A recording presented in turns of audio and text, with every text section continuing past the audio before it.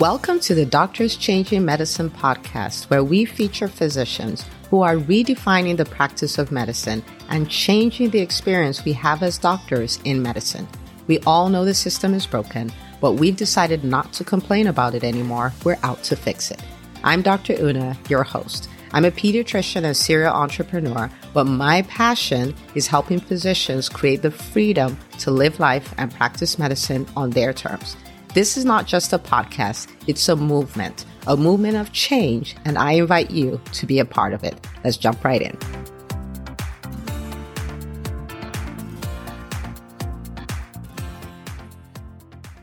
Well, hello, my friends. Welcome back to another episode of the Doctors Changing Medicine podcast. I am excited to have the amazing Dr. Sweldo here. She's a double board certified OBGYN and fertility specialist. And I brought her onto the show because she has been talking about, fertility, infertility, all of that stuff.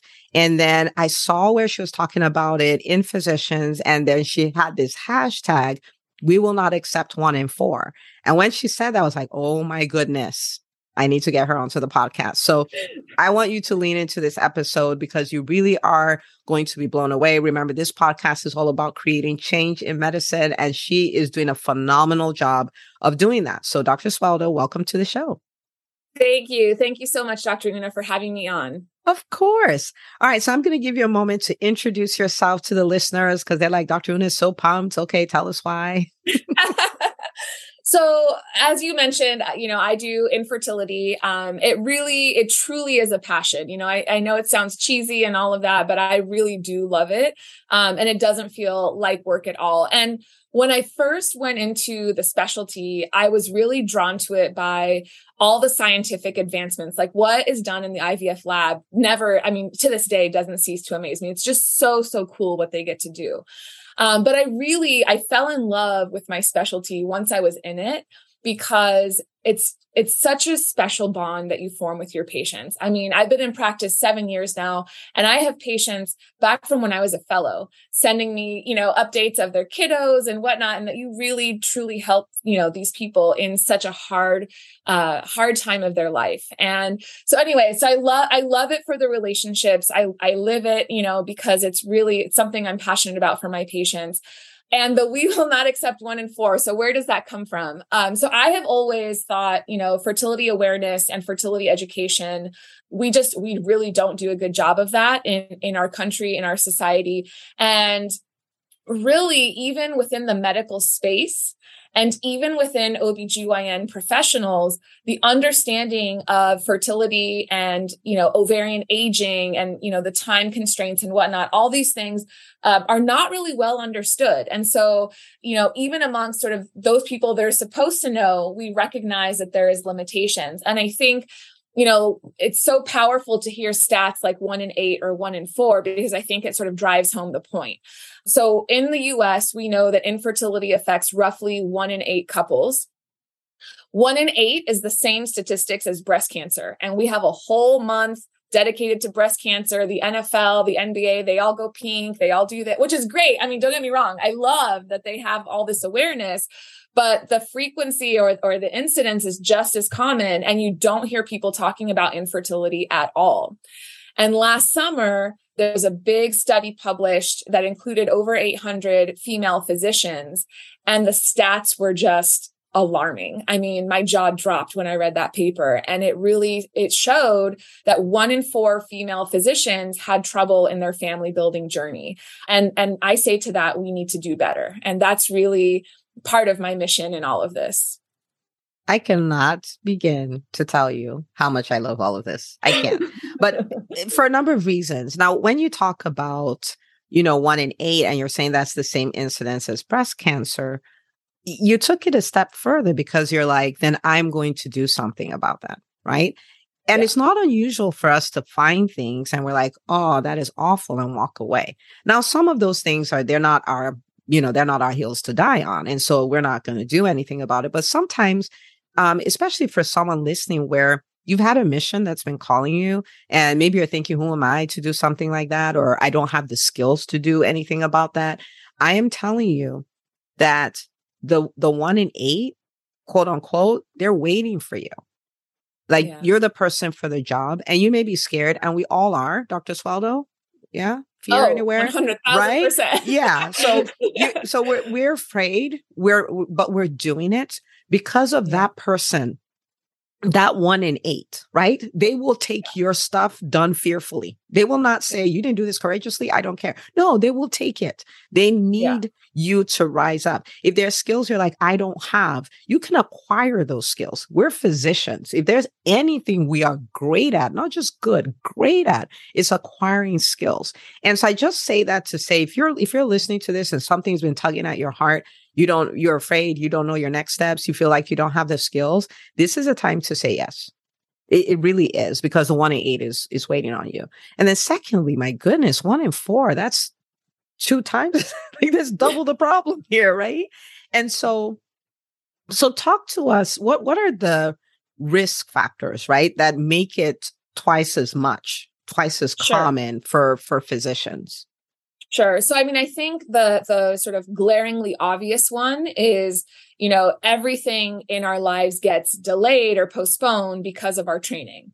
And here in the US, even if you go straight through and you're super stellar A+ student, you're still putting in a solid 8 to 10 years before you even get to residency. And then you have your residency, your specialty training. And if you do a fellowship like myself, subspecialty training. And so a lot of times families, and I don't say this to say families are not important, but I think that we're on just such a track that we sort of say, okay, well, when I finish this or when I finish that. And I would say that is true for most professional women, but I think you see that in a very nuclear sort of capsule fashion in the physician world. So what are some of the things you talked about, OBGYNs, even OBGYNs, there's a lot of awareness about, infertility that's absent, right? What is it that you wish physicians knew about infertility? Yeah. They're all listening to you now. I know, right? So I think number one, I think it's so important that physicians understand it's more common than you think. And so when a patient comes to you with a concern or a question, just because she's 29 or just because she's, X, Y, or Z, fill in the blank, doesn't mean, oh, just keep trying. Oh, don't worry about it. Oh, address the concern. And I'm not saying that all OBGYNs have to become specialists. That's not the point. But refer out. And any fertility specialist will tell you they're happy to do a preconception visit, have that appointment, provide the counseling, provide the information, provide the testing that might be recommended. So just, I think that awareness and the knowing not to dismiss, but knowing to say, you know what, hey, let's address that. That's a question you have. That's a concern you have. Let's take that one step further and have you see somebody. And I think it's really tough for me when I hear so many stories of friends of mine who are, I wish somebody would have told me when I was 35. I wish someone would have listened to me. I have female physicians who have asked about egg freezing and they're like, oh, don't worry about it. You have plenty of time, et cetera, et cetera. And so I think acknowledging those concerns and really validating them is only going to help that patient in the long run. Okay. That's helpful. That's really helpful. And then so for the physician, so let's go all the way back. So let's say somebody is got out of high school, is in pre-med, right? And you're like, oh, I caught him early, right? And so this is a female person in pre-med, and you're like, man, let me talk to you about something. You may go like, Dr. Swaldo, I don't even know what you're talking about, but I just need you to hear me. This is important. You'll thank me later. What would you tell them? And of course, everybody's journey is different, right? So we're not trying to create some kind of prescription, right? But there's an awareness that they should have, right? So exactly. And I'm also not trying to say everyone needs to freeze egg and sperm. Like that's not at all the message I'm trying to convey. It's really about education. So I look back on myself when I was in my mid-20s, like I didn't even know if I wanted a family. I mean, you're just so on a different wavelength at that time. So for me, the first important thing is, have you thought about, do you want a family? Has that even, is that even on your radar?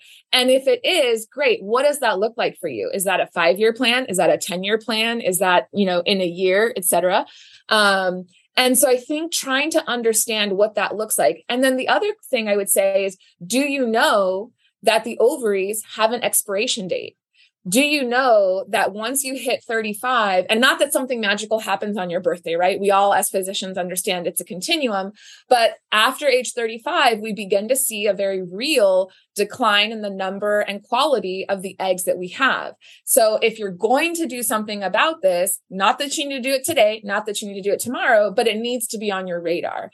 For me personally, and this is not, I want to be clear, this is my own view, not like any guideline. The ideal time to consider being proactive and sort of taking measures, whether it's sperm freezing or egg freezing, seems to be somewhere in that ballpark of 30 to 35. Because at that point, I think most adults know whether or not they want to have a family. Most of them are in a professional situation where they could actually consider it because it is financially, something that needs to be taken under consideration.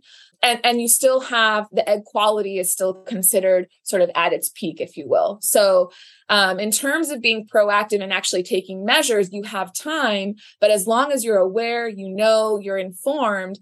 And then the other thing I would say a step further, if patients are anxious about it, and how do I even know if my egg supply is good or bad or high or low or et cetera? Well, there is testing that we can do to check the number, not the quality, but the number of eggs that we're working with. So why don't we just take a look and see if everything looks good, you're reassured and you can kind of go about your planning. If the numbers come back low, that may accelerate your plan or at least help you in your decision-making process.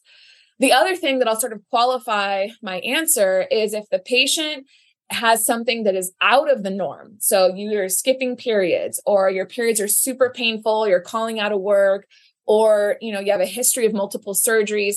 I have patients who come to me at 24, 25, they've already lost an ovary for X reason or whatnot. So those are all risk factors that you want to make sure you're taking into consideration when you're listening to this information. And you want to make sure that those are being considered when your doctor's saying, oh, you have time or you're young or whatnot. You want to make sure all those things are being thought through. And now for a quick word from our sponsor. This episode of the Doctors Changing Medicine podcast is sponsored by the EntreMD Business School. We didn't get any business education during our medical training, and this school fixes that. It is the only school of its kind that helps physicians become thriving entrepreneurs who make money, have impact, and have time for the things that matter. You will get the coaching, accountability, and community you need to be successful. To find out more and to save your spot, go to EntreMDBusinessSchool.com. And now for the rest of the episode. Man, that's good. Yeah, clearly this is something I love. I could talk about this all day. This is so good. And, I'm grateful that you're I'm not going to do it. I'm grateful that you're doing this. And it sounds like it's an important conversation to be had because I'm trying to think about when I was in med school and when I was in residency. I don't remember ever having, we talk about everything, right? But I don't remember ever having a conversation about, okay, have you thought about if you want to have a family? Have you thought about timelines? Have you thought about, egg freezing and all? Like, I don't remember that conversation. But if we're talking about 1 in 4, this is a conversation that needs to be had, right? 100%. And so people can make informed decisions, whether that's I'm going now, I'm going to have a baby in residency because that's what I want to do. I'm going to wait and freeze my eggs and do it later. But at least you've made your decisions, and of course, I will say that Dr. Swaldo is giving you information and this is not considered medical advice. Okay. Exactly. And so, exactly. and so consult with your physician. Okay. Yeah. But this is so good. Now, if you think, because this is your mission, right? If you think, wow, we are going to end this statistic, right? This 1 in 4. When you think about it, how do you think about that happening, right? Because this is not necessarily a one-on-one. This is how do we reach the physician community? What are your thoughts around that? How do you amplify? So I think there's really 2 approaches, right? So one is sort of direct to consumer and the education of the audience. And so empowering the patient to ask for these things or to understand these things and know about these things, which is a big part of why I'm in all the spaces, YouTube, Instagram, et cetera, et cetera. Never wanted to do that by choice, but here we are. and news media. She's doing all the things, people. She is committed to her mission. So one thing is empowering the audience and the patient to ask for it. But then the other thing is educating the physician community. And so by way of this podcast, by way of physician groups, by way of speaking, I just, a couple of weeks ago spoke here in my regional area, et cetera, and really understanding that it has to be a part of the conversation. Let's take it a step further. So the American Society of Oncology, back in 2012, I think it was like 10 years ago, they stipulated as a guideline, fertility preservation needs to be discussed with every reproductive age person, male or female, that is about to undergo chemo or radiation. Every single one. So it's been around for 10 years. It's not like something that came out yesterday. This is still something that I fight against. This is still something that I struggle with in terms of educating the physician community, because the patient, from the moment they hear cancer, they don't hear anything else, right? Like that. There's no way you're talking about fertility at that visit. So separating that out, having the visit with the fertility specialist, and then the patient can decide, right? We talk all the time about informed consent. This is all about informed decision making. So the patient ultimately can decide whether they want to proceed, but at least you've given them the option. At least you've given them the information. And, for me, it's terrible and it sucks when you're on the other side and they come to you after everything is said and done. Okay, now that I'm in remission, everything is good. Now I want to try and have a baby. And I'm looking at them like, and it's a hard conversation to have after everything they've just been through. So, I think that as a physician community, we can do better. And by way of this podcast and other channels where we can all connect and reach each other, I think we will affect change. Okay, so for everyone listening, you are a physician and maybe you are in a women's physician group or anything like that. I'm going to say, and she's probably like, oh my goodness, what is Dr. Una going to say? But if you want to have these conversations, you want to have talks around this, then Dr. Swaldo is the person for you. And so you can reach out to her. She's a really great speaker. And then we can start facilitating these things, these conversations, because they need to be had. And Dr. Swaldo, if someone was looking for a place to, follow you or share your resources, I believe you have a YouTube channel. Is that where they would go, where they can find? Yeah. So the YouTube channel is literally just my name, Dr. Carolina Swaldo. They're quick 10-minute clips. My attention span is not great, so I had to make them short for everybody else as well. And the patient can kind of sift through and sort of customize, which ones they want to look through. And then I'm on social media. I would love to hit you, hit me up on Instagram, send me a DM, let me know what questions, concerns, thoughts you have. Would love to engage in that conversation. Love it. And just so I'll just tell you, because I have inside information, you ask questions in the DMs, she'll make YouTube videos for you. Okay. This is just great. This is how this works. Okay. So this is amazing. I'm so glad you shared this. And I didn't realize how much of a problem, it is. So I'm glad that I brought you on the podcast. Now, when we talk about the Doctors Changing Medicine podcast, I say that this is more than a podcast. It's a movement, and it's a movement of change in the physician community. So there's a million of us. If we don't like the way things are, we can change them, right? And so I tell everybody, like, listening to this is great, but you're part of the Calvary. You're part of the change. And so you need to share it with another doctor, right? And so for this episode, why would you say that the doctors listening absolutely need to share this episode with the doctors in their lives? So number one, first of all, I just want to, agree with your statement. I think that a lot of times as physicians, we don't realize how much power we actually have. And I think that we have sort of relegated that power and we need to take it back. And so if we take action, our actions will be more impactful if we do that together. The second thing is that I can't do this alone. Fertility as a specialty can't do this alone. We rely on our partners, whether that's oncology, whether that's OB-GYN, whether that's PCP, whatever endocrine, an endless number of providers, physicians who, if they can capture the patient and if they can, and give that information initially, it saves the patient so much heartache down the line. So if you share it with one physician and that one physician then takes action on one patient, you've just changed a life. Oh, look and at it that. truly is changing lives. It truly is. When you see, and I always tell my medical students, like, when you see what it is for a couple to be able to have a family, to be able to live out their dream of family building and to have that child, that boy or that girl, it truly is life-changing for them. So don't diminish the impact of what you can do by just sharing something like this. Yikes. So good. Okay. And I will add that you also want to share it with the female physicians in your life. You want to share it with the female med students, the female residents, and just so they have the awareness. This is not about, we have not made a prescription today. We have just said, this is what is going on. These are the risks, and these are the options that we have and things like that. So they can start making those decisions. They can make informed decisions, and really they can have the advantage of being aware at a younger age, right? Especially for those of us who are older, like they don't have to go through this, right? And that's how we change the statistic of 1 in 4, right? Is by reaching out and saying, hey, go take a listen and go make some decisions, so please share the episode with the doctors that, don't feel like you're oversharing. We are changing a whole industry and we need all hands on deck. So thank you for doing that. Dr. Sueldo, I want to say, not just thank you for coming on the show, which I'm so grateful you came on. This has been very good for me too. But I want to say thank you for saying yes to a Herculean mission, right? We're talking something that's 1 in 8. You know what I mean? And that's a huge number.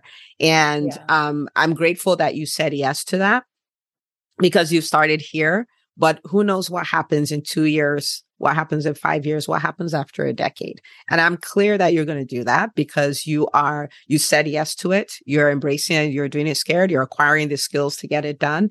And it's only a matter of time. So thank you. I almost feel like I'm talking to a veteran, like, thank you for your service, right? Like, thank you so much for what you're doing. This is so important. So thank you. Thank you so much. You're going to make me get all emotional over here. No, but truly, I do it. It's a passion. I truly do it because I believe in it. And, like you said, I don't know where the future will take me, but to anyone who will listen, I'm willing to have the conversation. Love it. Keep changing lives, Doc. Okay, people, you heard her. Go share the episode because you can change lives. Okay, so share it with the doctors in your life.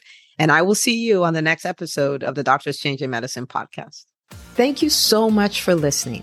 Now, this is too good for you to keep to yourself, so I want you to do 3 things. Number 1, subscribe to the podcast if you haven't already. Number 2, share this episode with all the doctors in your life. Number 3, share it on social media. Until next time, remember, you are a huge part of a movement, changing medicine 1 podcast episode at a time.